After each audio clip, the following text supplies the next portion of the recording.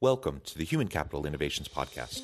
We're your source for personal, professional, and organizational growth and development, where we share original research, explore industry trends, and interview executives and thought leaders from across the globe. We hope you join us often for practitioner-oriented content around all things related to leadership, HR, talent management, organizational development, and change management. Maximize your personal and organizational potential with Human Capital Innovations Podcast.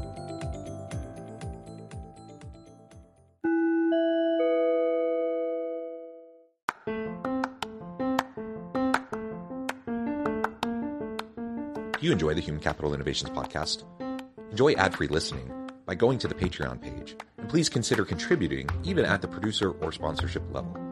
And please leave a review. Thank you for your support.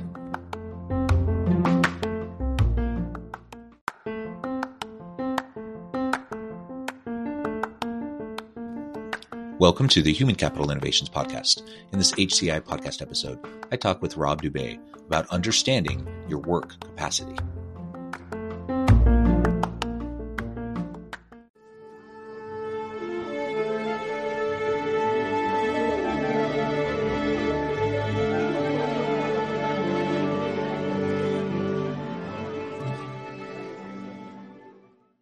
Rob Dube, welcome to the Human Capital Innovations Podcast. John, thanks for having me. It is such a pleasure to be with you today. It is a pleasure to be with you too. You're joining us from upstate Michigan. I'm south of Salt Lake City in Utah. And today we're going to be talking about understanding our work capacity for us individually, but also as leaders of teams. How do we help our people understand their capacity? How do we understand the capacity of our teams?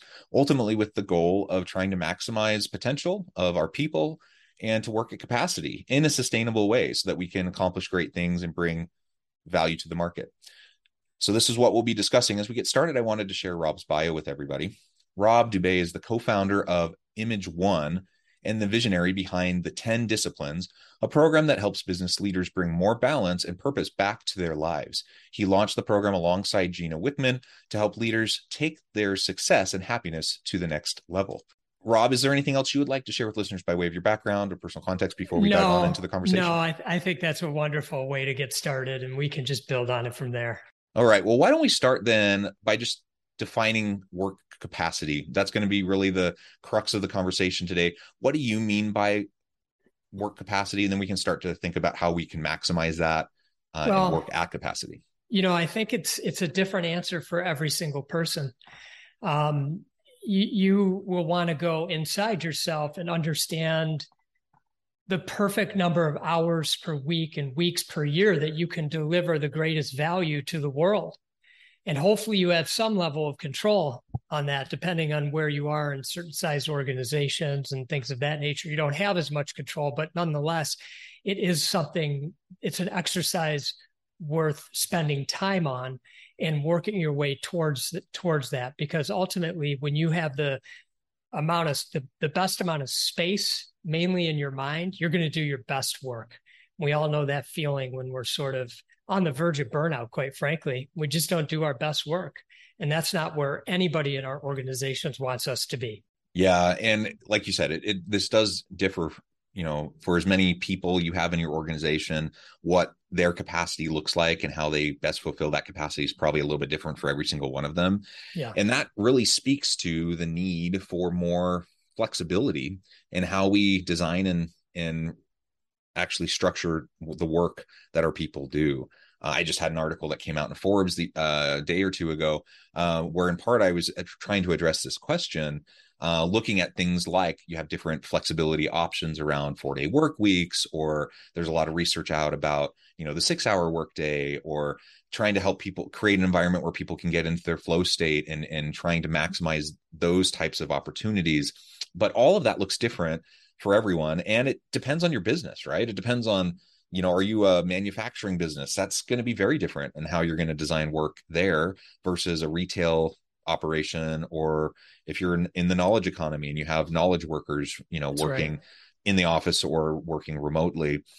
So, I mean, the very simple, quick takeaway that we just need to mention, it almost is silly to mention, but there's no one size fits all. We can't just have some cookie cutter approach to how we're trying to get people to work at capacity. And if we try to shove that down, if we try to, fit square pegs into round holes, then in fact, you're not getting capacity at all. And you're actually diminishing people's ability to get good work done, to be innovative, to be creative, and really productive and efficient.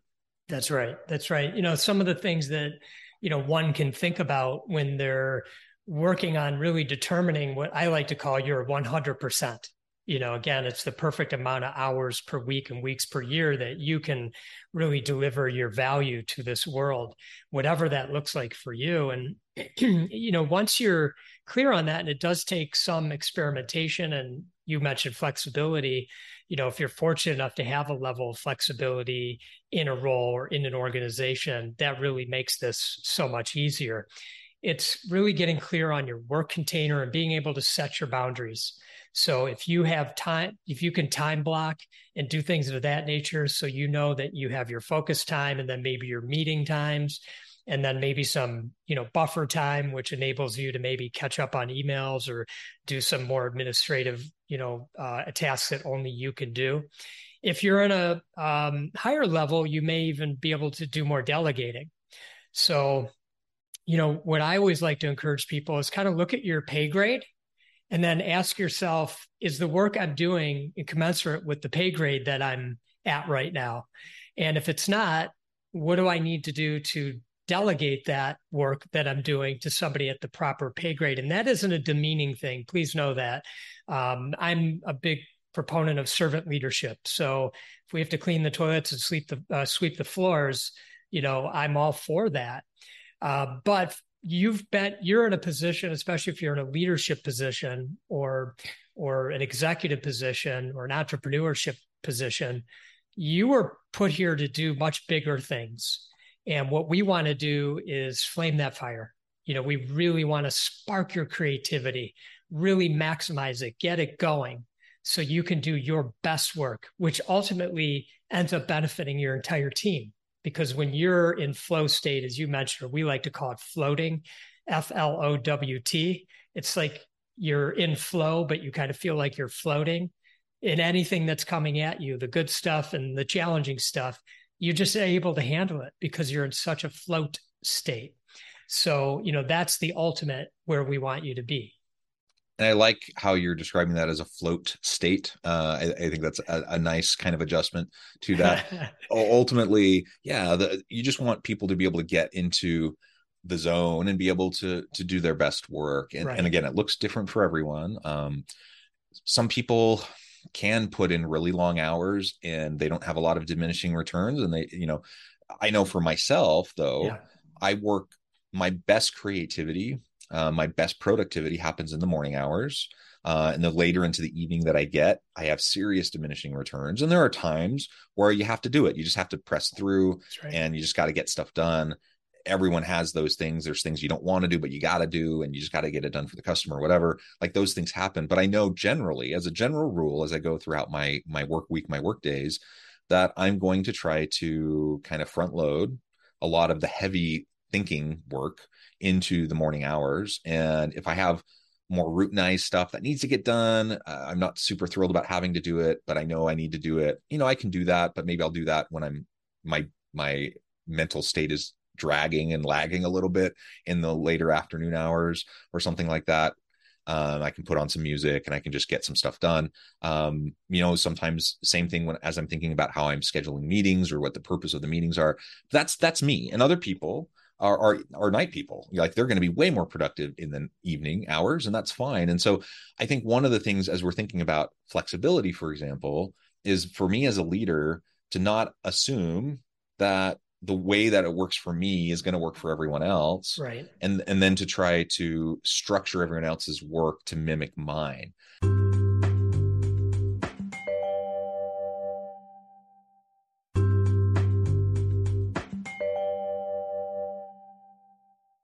Part of that's just having a intellectual humility to recognize that just because I'm in my role because I've been successful up to this point. I have habits. I have approaches and tools that have helped me get to where I'm at. And so it's very easy to kind of have an intellectual arrogance about that and say, well, it worked for me, it's going to work for you. So now I'm going to impose this onto my team. Guess what? It's not going to work. Not only is it not going to work because people don't like being told, and micromanaged in that way, but it's also not going to work just because people are different and what's going to be optimal for them. So I have to get past that from the get-go. I need to build in as much flexibility as possible for people to be able to work in a way that makes most sense for them while still meeting the needs of the organization and the team. Right. I can't completely sacrifice that, of course. But ultimately, if I can create that fertile ground, that environment, and cultivate that kind of a mindset amongst my people, then people know if they need to get up and take a break. And for me, I may be thinking, get back to work. Why are you taking a mid-afternoon break? But they know if they just go walk around for 15 minutes and chat with somebody, that they're going to be able to come back and be more invigorated and refocus and get right back into what they're doing and be far more productive than they would if they're just sitting at their desk dragging.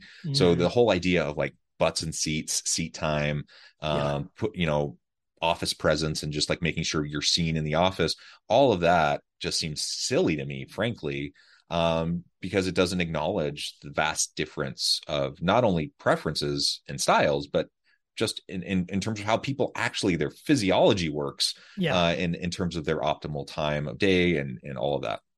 I love what you're saying, John, because when it comes to people, everyone is so unique in their own way. And when we can embrace that and allow them to be free, to be completely themselves 100% of the time, 24/7, 365, that's such a gift as a leader that you're giving to them.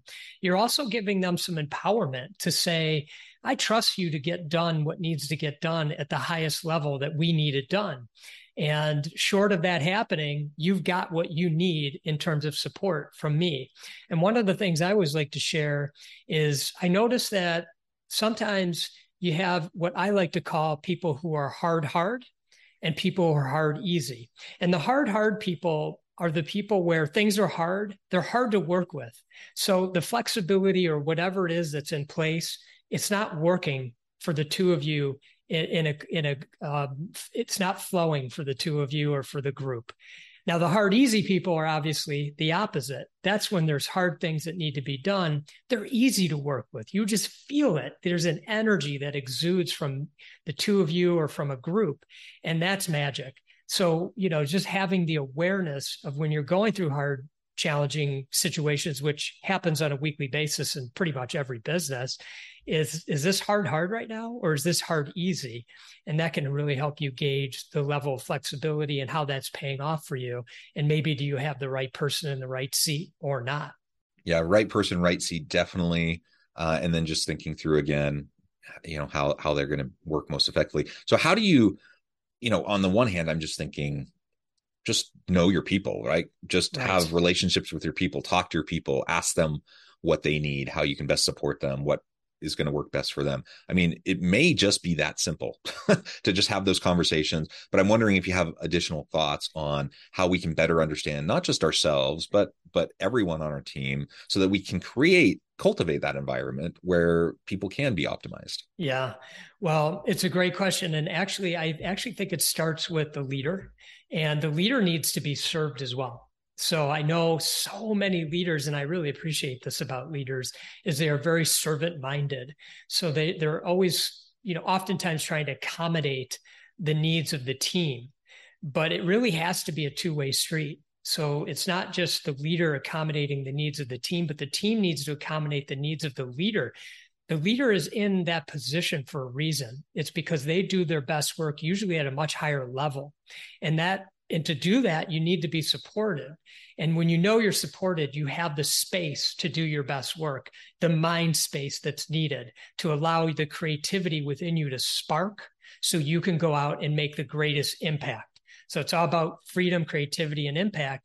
And if your team isn't properly supporting you as much as you are them, then you're going to be blocked.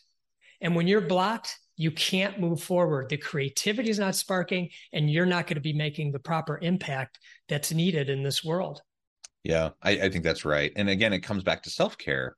I, as a Yes, leader, I'm a big believer in servant leadership. I do believe that the best leaders have a servant mindset, but you they do. can't give from an empty well. You have to refill that, right? And you have to Yeah, protect your own mental and physical well-being. And you have to be able to recognize and maximize your own capacity and potential. Otherwise, you're not going to be able to do it for your people, that's right? right. So we always need to make sure that we are refilling our well, either through stuff that I'm doing through self-care, or by the way I set up and structure the team in such a way that we can mutually benefit and we can Right. mutually reinvigorate each other, That's right? right. And as a leader, I have the ability to influence that. So it's not an either Yeah. or. It's not like you're either a complete doormat, constantly just giving of yourself until you're exhausted Yeah. and then you can't give anymore, or you're a complete jerk who like is a micromanaging, Right. authoritarian who, that's a false dichotomy. Obviously most people are somewhere in the middle, and just wherever you happen to fall along that spectrum, just remember that you do need to make sure that what you're doing is sustainable. We Thank you for that. all probably can work at a much higher capacity on a one-off. You have like this emergency deadline. You just got to get stuff done. You can work longer, harder, more focused hours on a one-off, for a day or maybe a week, maybe.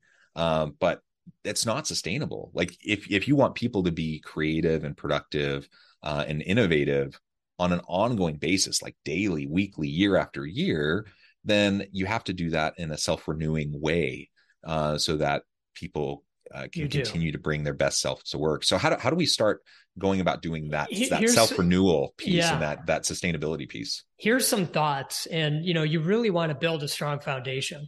Part of what we talked about already is part of that foundation. It's knowing you're 100%. Another thing I always like to talk about is actually taking time off. And I know that seems, like a simple thing, but here's the twist. What I always encourage people to do is take that time off, but don't think about work the entire time. You're completely free of it. That means you can't sneak in and check on your email real quick, try to clean it up. That means, no checking in real quick at the office, even if you're on a 7-day vacation or something like that.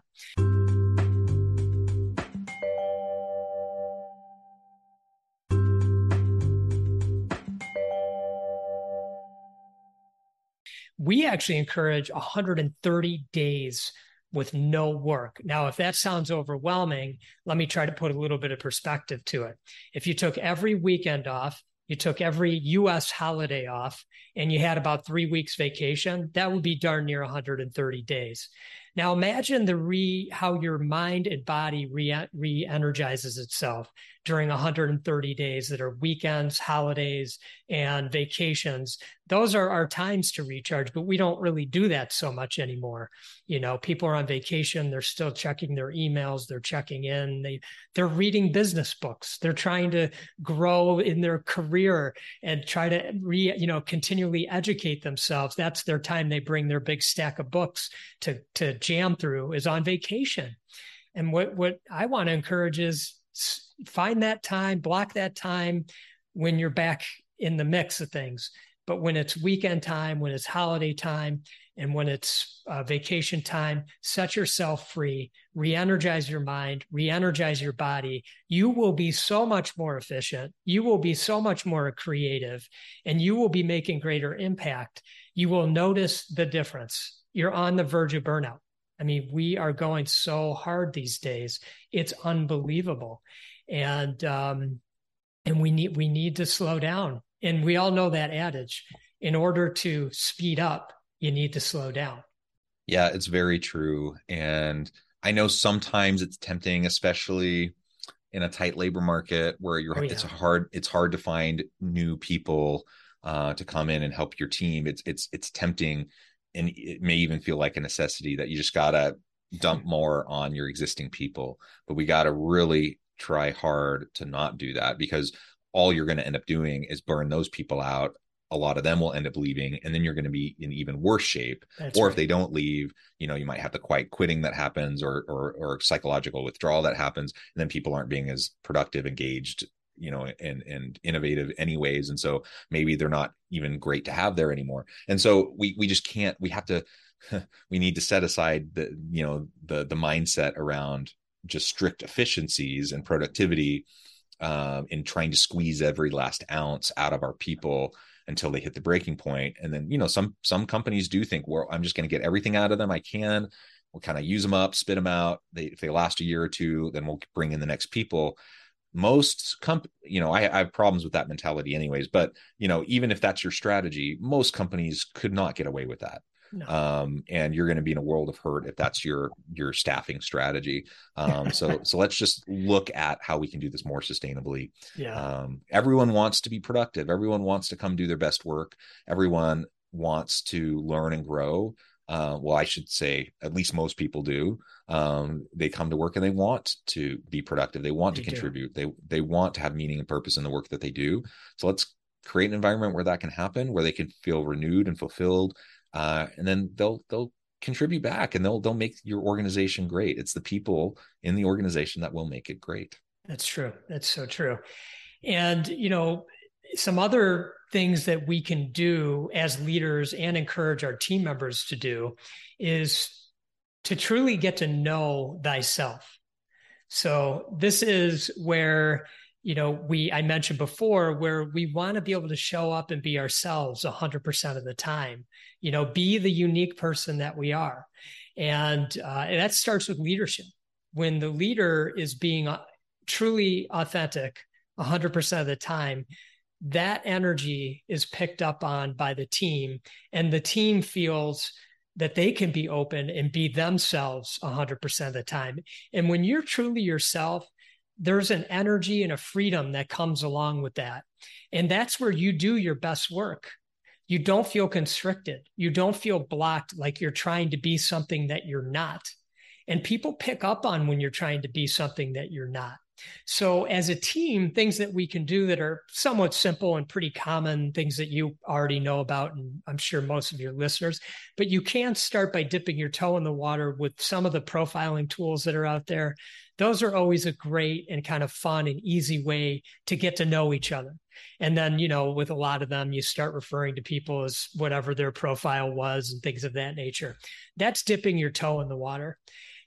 As an individual, both as a leader and as a team member, take it upon yourself to go on an inner journey and really start to understand, where some of your challenges in life have come from and how you might be able to start, meeting them square up. And that will allow your true self to come forward. And so that's a personal journey that I always encourage, because I think it's one worth taking. Mental health is such a hot topic these days, and for good reason.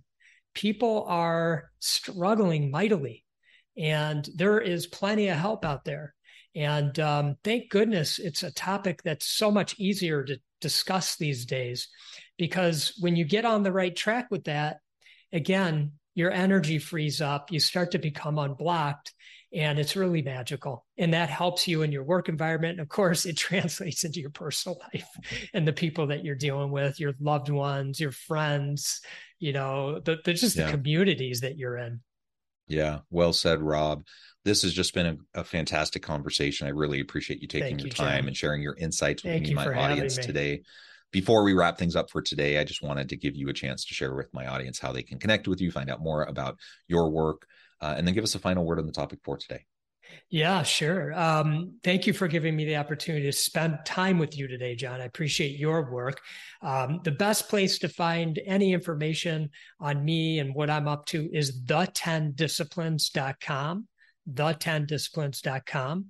And, I think it's so rich, the conversation that we're having on this topic, that what I would just suggest is try not to become too overwhelmed with it. Start slowly, find one thing that you can really focus on, do your best to get that mastered, and then take the next one, take it in bite-sized chunks. And, within some period of time, you'll look back and say, wow, I really got a lot going on here. This is good stuff. Rob, it's been a pleasure. I encourage listeners to reach out, to get connected, find out more about what Rob and his team can do for you. And as always, I hope everyone can stay healthy and safe, that you can find meaning and purpose at work each and every day. And I hope you all have a great week. Do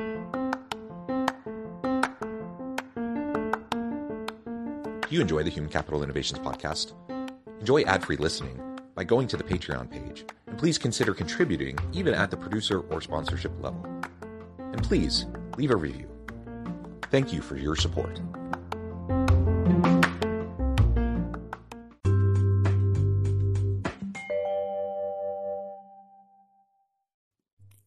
Thanks again for joining us for this episode of the Human Capital Innovations podcast. I hope you stay healthy and safe and that you have a great week.